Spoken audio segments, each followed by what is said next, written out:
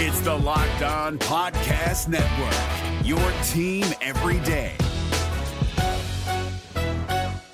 Kyle Krabs here, host of Locked On NFL Scouting. Join Joe Marino and me every day as we provide position-by-position analysis of the upcoming NFL Draft. Check out the Locked On NFL Scouting podcast with the Draft Dudes on YouTube or wherever you listen to your favorite podcasts. Locked On Podcast Network presents Locked On Sports Today. The Warriors find themselves in an unfamiliar position for the defending champs, and that's because the upstart Kings have handled the bright lights. Plus, the Suns' biggest weakness has been exposed. I'm Peter Bukowski, starting your day with the can't-miss stories and biggest debates in sports. You're Locked On Sports Today. Searching all major sports. Found. Let's start with the biggest story. Light the beam times 2. Game 2 had a desperate defending champion Warriors team coming into Sacramento, and it was the Kings who once again prevailed with incredibly clutch play down the stretch. This from our boss, David Locke.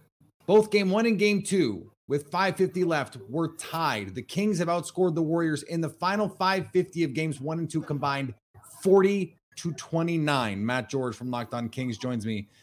And Matt, how has this Kings team, with no playoff experience essentially, other than Harrison Barnes, been doing this against the defending champs? Well, they've surprised us all with the support of their defense, something that we knew was their biggest weakness coming into this series. And the whole buildup all week long, we hear defense is different in the playoffs. The Sacramento Kings offense is not going to be able to play at the level that they're used to. And to this extent, so far through these two games, the Kings offense hasn't looked as potent as it is capable of being. And yet, here they are 2-0 because they've been forcing a boatload of turnovers from the Golden State Warriors. They've been getting out in transition. And the one thing that you can pull from the regular season in terms of defensive metrics in their favor is while they were one of the worst teams in the league defensively and it wasn't close, in the fourth quarter, they were in the top half of the league in fourth quarter defense, which is one of the reasons why they won so many games. This team has shown an ability to lock in and get defensive stops when it matters. Of course, having De'Aaron Fox, the clutch player of the year, you know you're going to get clutch offensive buckets when it matters, which speaks to that stat that David Locke shared. But even I, Sacramento Kings homer here, would never have predicted the Kings winning 2 games and going 2-0 up on the defending champs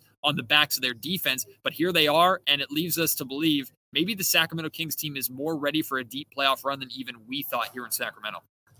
Yeah, and they did win Game 1 in a game where both teams scored over 120, right? So that was a little bit more up and down than this one, which was much more physical here in Game 2, as emphasized by Draymond Green getting ejected because him and Domas Sabonis got into a little bit of a wrestling match there, but winning multiple kinds of ways.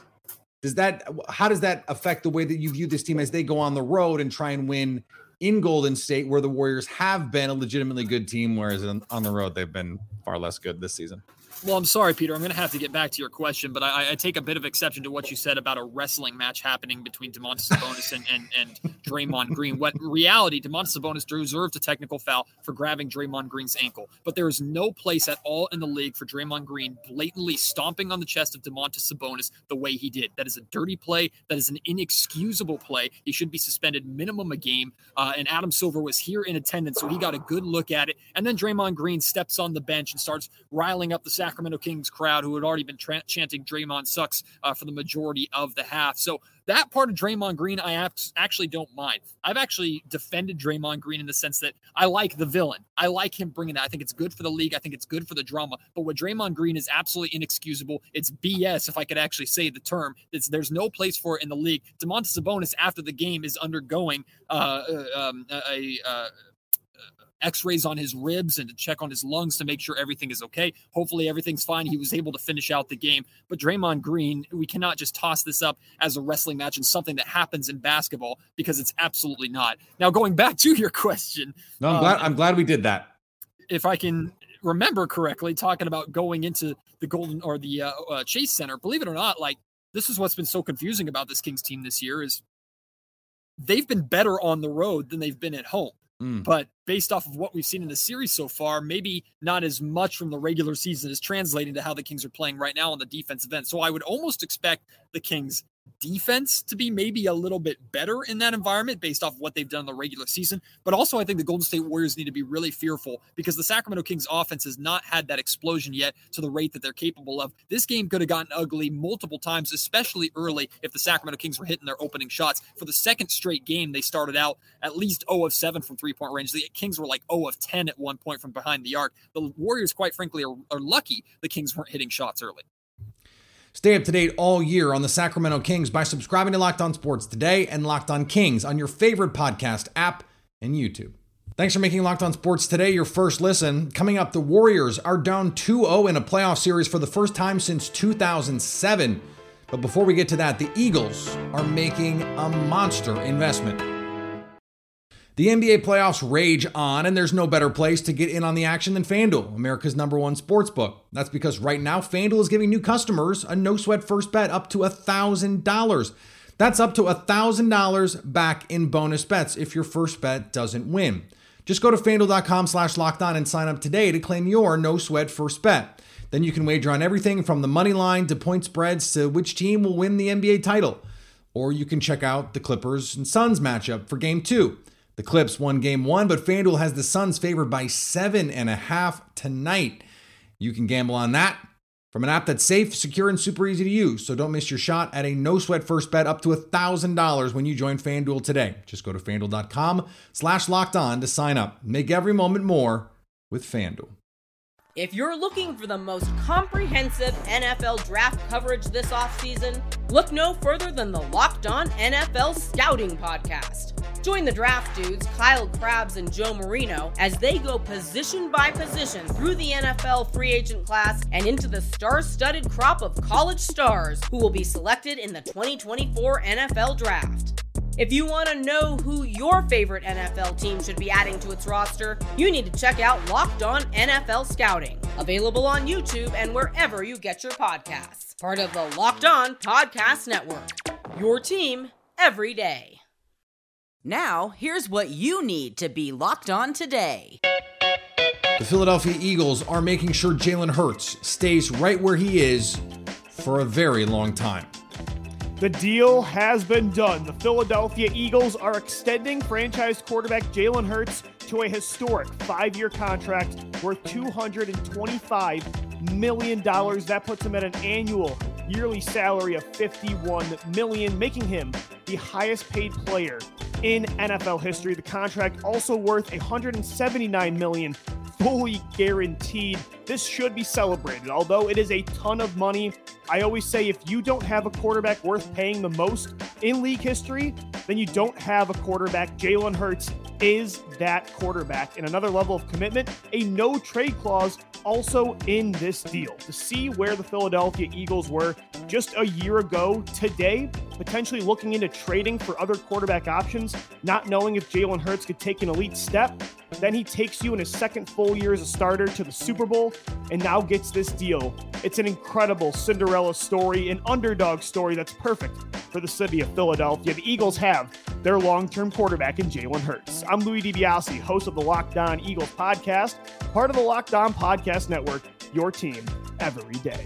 I would make the joke about how that kind of money could buy a lot of cheesesteaks, but given the way Jalen Hurts takes care of his body and works out, I imagine cheesesteaks not really on the menu for him.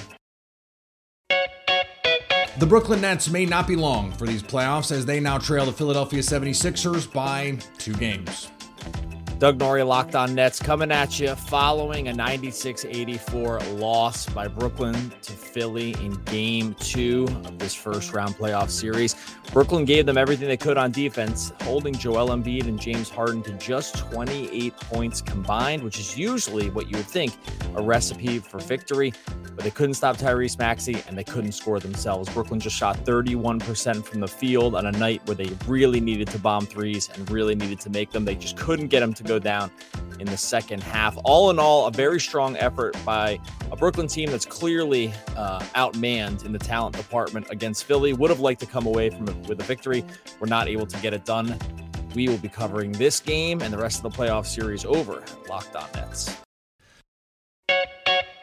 The Boston Bruins set records for winning during the regular season.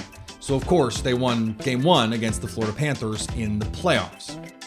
Boston Bruins got the job done in Game 1, defeating the Florida Panthers by a score of 3-1. This is Ian McLaren, host of Locked On Boston Bruins, and this was a weird one because the Florida Panthers had the Lions' share of shots, but this one could have been 5-6-1 were it not for Alex Lyon in the other net, who made a few 10-bell saves, particularly on Trent Frederick. But Brad Marchand, David Pastrnak, Jake DeBrusk found the back of the net, and they were able to get the win without their captain, who is out with illness.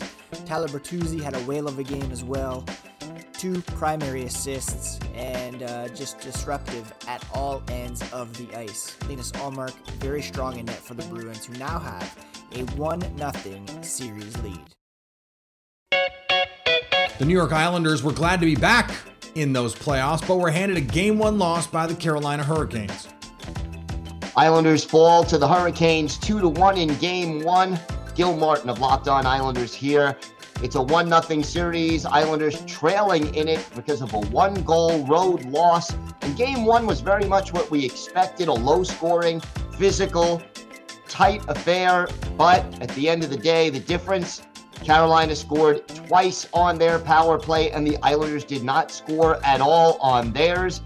And yeah, there were some questionable penalty calls against the Isles, but realistically, you got to be able to kill the power plays off. And when the Islanders had their chances with the extra attacker, they were just unable to consistently create chances except for 1 or 2, and they weren't able to capitalize. So Islanders trail in the series 1-0. Game 2 coming up on Wednesday. For more in-depth analysis of your New York Islanders, check out Locked On Islanders wherever you get podcasts. And the only thing that can beat Shohei Ohtani apparently is Mother Nature. A pair of rain delays robbed the world of Shohei Ohtani's pitching more than 3 innings, but the Angels got a marathon win over the Red Sox on Boston Marathon Day. It was a marathon game on Boston Marathon Day as the Angels beat the Red Sox 5-4.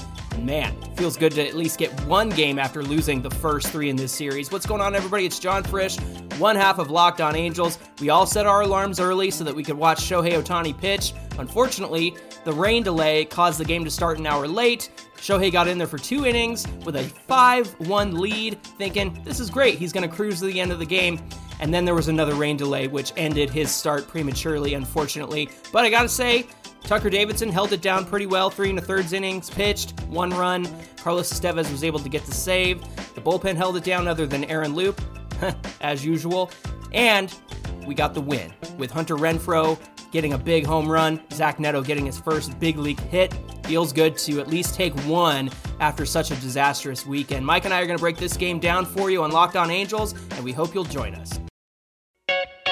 Here is another story you need to know. Steve Kerr's Warriors were 24-8 coming off losses in the postseason. So after a Game 1 loss, we expected the Warriors to come out firing, and they did fire. And in the end, Draymond Green maybe showed a little bit too much fire, getting ejected late in the 4th quarter. And the Kings, they showed some fire of their own in a 114-106 win. Cyrus Satsas joins me now. And Cyrus, I think that the Warriors' struggles all year on the road have very little bearing to me about what happened in this postseason. The Warriors just don't look like the Warriors right now. Why?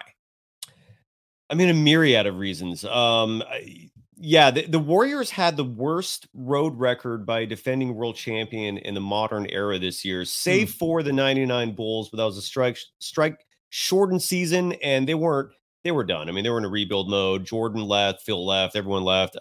So this was the worst road team in the modern era by defending world champion ever. And so the question entering the postseason was, do they have a switch that they can flip? Was the regular season woes just a veteran team that's been there, done that, and they were bored? But unfortunately, I think what we're seeing is that there was some truth to the road struggles. The why of that, while it's been a mystery most of the year, what I'm seeing at least in these first 2 games in Sacramento is that the Warriors lack depth. Their bench has been getting killed this entire series, whereas the Kings have players like Davion Mitchell playing 28 minutes, scoring 14 points. Malik Monk, who had 32 in game one, had 18 tonight. You're not seeing that replicated on the Warriors side. Gary Payton II played well. I feel like he maybe could have played even more. I mean, he had 26 minutes tonight. He had 20 in game one. He makes a difference out there, on both sides of the ball, but especially defensively.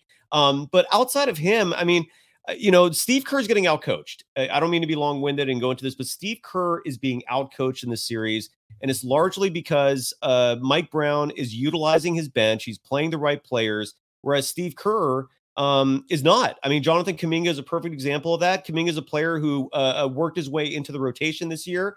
When Kuminga plays 25-plus minutes per game, the Warriors win 70% of the time over that. Wow. But when he plays 20 or less minutes, they lose over 70% of the time. Yet for some reason, Steve Kerr just has severe trust issues with most of his young players and only played Kuminga 3 minutes, 56 seconds tonight. And, the only other really big player on his bench is JaMychal Green. He won't play him. He played him 50 seconds tonight, DNP'd him in game one. So ultimately, it's the bench that's colossally letting down the Warriors so far.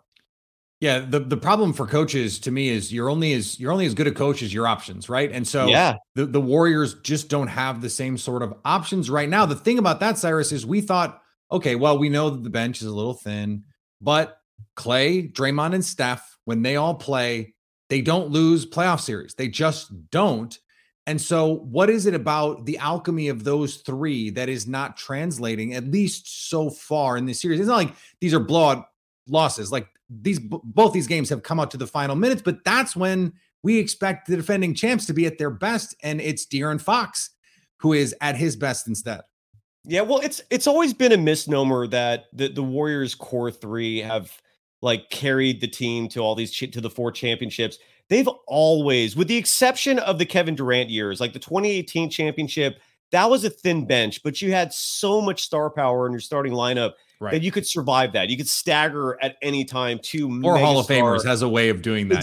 Exactly. And people forget that team had the big four and Andre Iguodala is still in his prime. So that team was stacked. But besides that, this has been a team that succeeded with depth. Even last year, whereas most teams go 8-9 deep in a bench, sometimes just 7, the Warriors will go 11-12.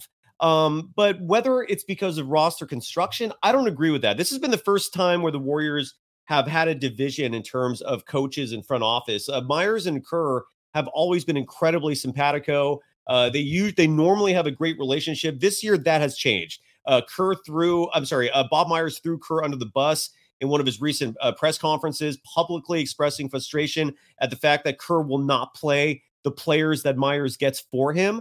And it shows. I mean, Bob Myers had a vision this year. His vision was, we have 3 young, extraordinarily talented players who are very young, and we're going to give these 3 to you, Steve Kerr. You play them. You already played them last year and won a title with them. Play them more now. Give them 25, 30 minutes a game. Get them ramped up. Give them the experience so that they could be core bench players come postseason time. Stay up to date all year on the Golden State Warriors by subscribing to Locked On Sports today and Locked On Warriors on your favorite podcast app and YouTube. Coming up, the Suns' biggest weakness has already been exposed. If you're looking for the most comprehensive NFL draft coverage this offseason, look no further than the Locked On NFL Scouting Podcast. Join the draft dudes, Kyle Krabs and Joe Marino, as they go position by position through the NFL free agent class and into the star-studded crop of college stars who will be selected in the 2024 NFL Draft. If you want to know who your favorite NFL team should be adding to its roster, you need to check out Locked On NFL Scouting, available on YouTube and wherever you get your podcasts. Part of the Locked On Podcast Network, your team every day. It's one game, so maybe we won't get too dramatic, but the Suns showed a glaring weakness in their loss to the Clippers, at least according to Howard Beck on a recent episode of Locked On NBA. And look, I don't want to go too far down this road after just one game, but the 2 things I was concerned about with the Suns despite all of the marquee power, despite all the hype, despite all the odds by a lot of estimations being in their favor, not just to win this series, of course, but to come out of the West. The concerns I had about the Suns, starting from the moment Durant got there and then immediately got hurt, was, do they have enough time together for this to all make sense, right? Was the chemistry going to be okay? And then on top of that, of course, there were issues, concerns, not just by me, about their depth. And lo and behold, like, they barely went 6 deep for that first game. You know, a lot of 5 minutes by a Biyombo here and 7 minutes by an Ish Wainwright there. You know, Landry Shamet at 24 minutes is the only guy who plays significant time off the bench for the Suns in game 1. And, you know, it was a reasonable concern at the moment they made the deal. And, you know, obviously had to ship out Mikal Bridges and Cam Johnson, and they lose all this depth, and especially perimeter depth. And okay, it's one game of one series against a very good Clippers team. Nothing means anything yet, but I do think that if you wanted to be an alarmist about this, you'd say, well, maybe the Suns weren't quite as in sync as you would hope, and maybe their depth is as concerning as we might have thought. There is something a bit ironic about the Suns and their continuity issues. The depth issues, we know, that is from the Kevin Durant trade. But the continuity issues, that this team has not played together much, that's exactly what we were saying about the Clippers, because when Kawhi would play, Paul George wouldn't. And when Paul George would play, Kawhi wouldn't. They rarely had their full complement of players together for any stretch. They never went, okay, here's 2, 3, 4 weeks straight of this is their team, the way we would hope it looks in the postseason. And so it took a lot of projection to say they could be a title team because we just hadn't seen it. And now they're coming up against a Suns team that was the favorite coming into the postseason, at least according to our friends on FanDuel. And it's the Suns that don't have the continuity. I find that more than a little amusing. And finally, the Los Angeles Dodgers have made a number of high-profile moves over the last few years, but not all of them will grab headlines, or at least not all of them will affect the team on the field. The Dodgers announced they re-signed Andrew Toles back in March. He hasn't actually played for the Dodgers since 2018 because he was diagnosed with bipolar disorder and schizophrenia. Toles won't play for the Dodgers, but the deal he signed gives him access to the team's health insurance and mental health services, which include treatment. It's a reminder, athletes are people, and it's good to see teams remember that too. Thanks for making Locked On Sports today your first listen. Now go find your favorite team's Locked On podcast and make them your second listen. Coming up tomorrow, can the Suns even their series with the Clippers? So at least until tomorrow, stay Locked On Sports today.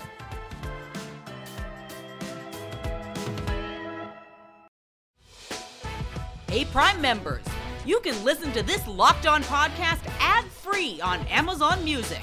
Download the Amazon Music app today.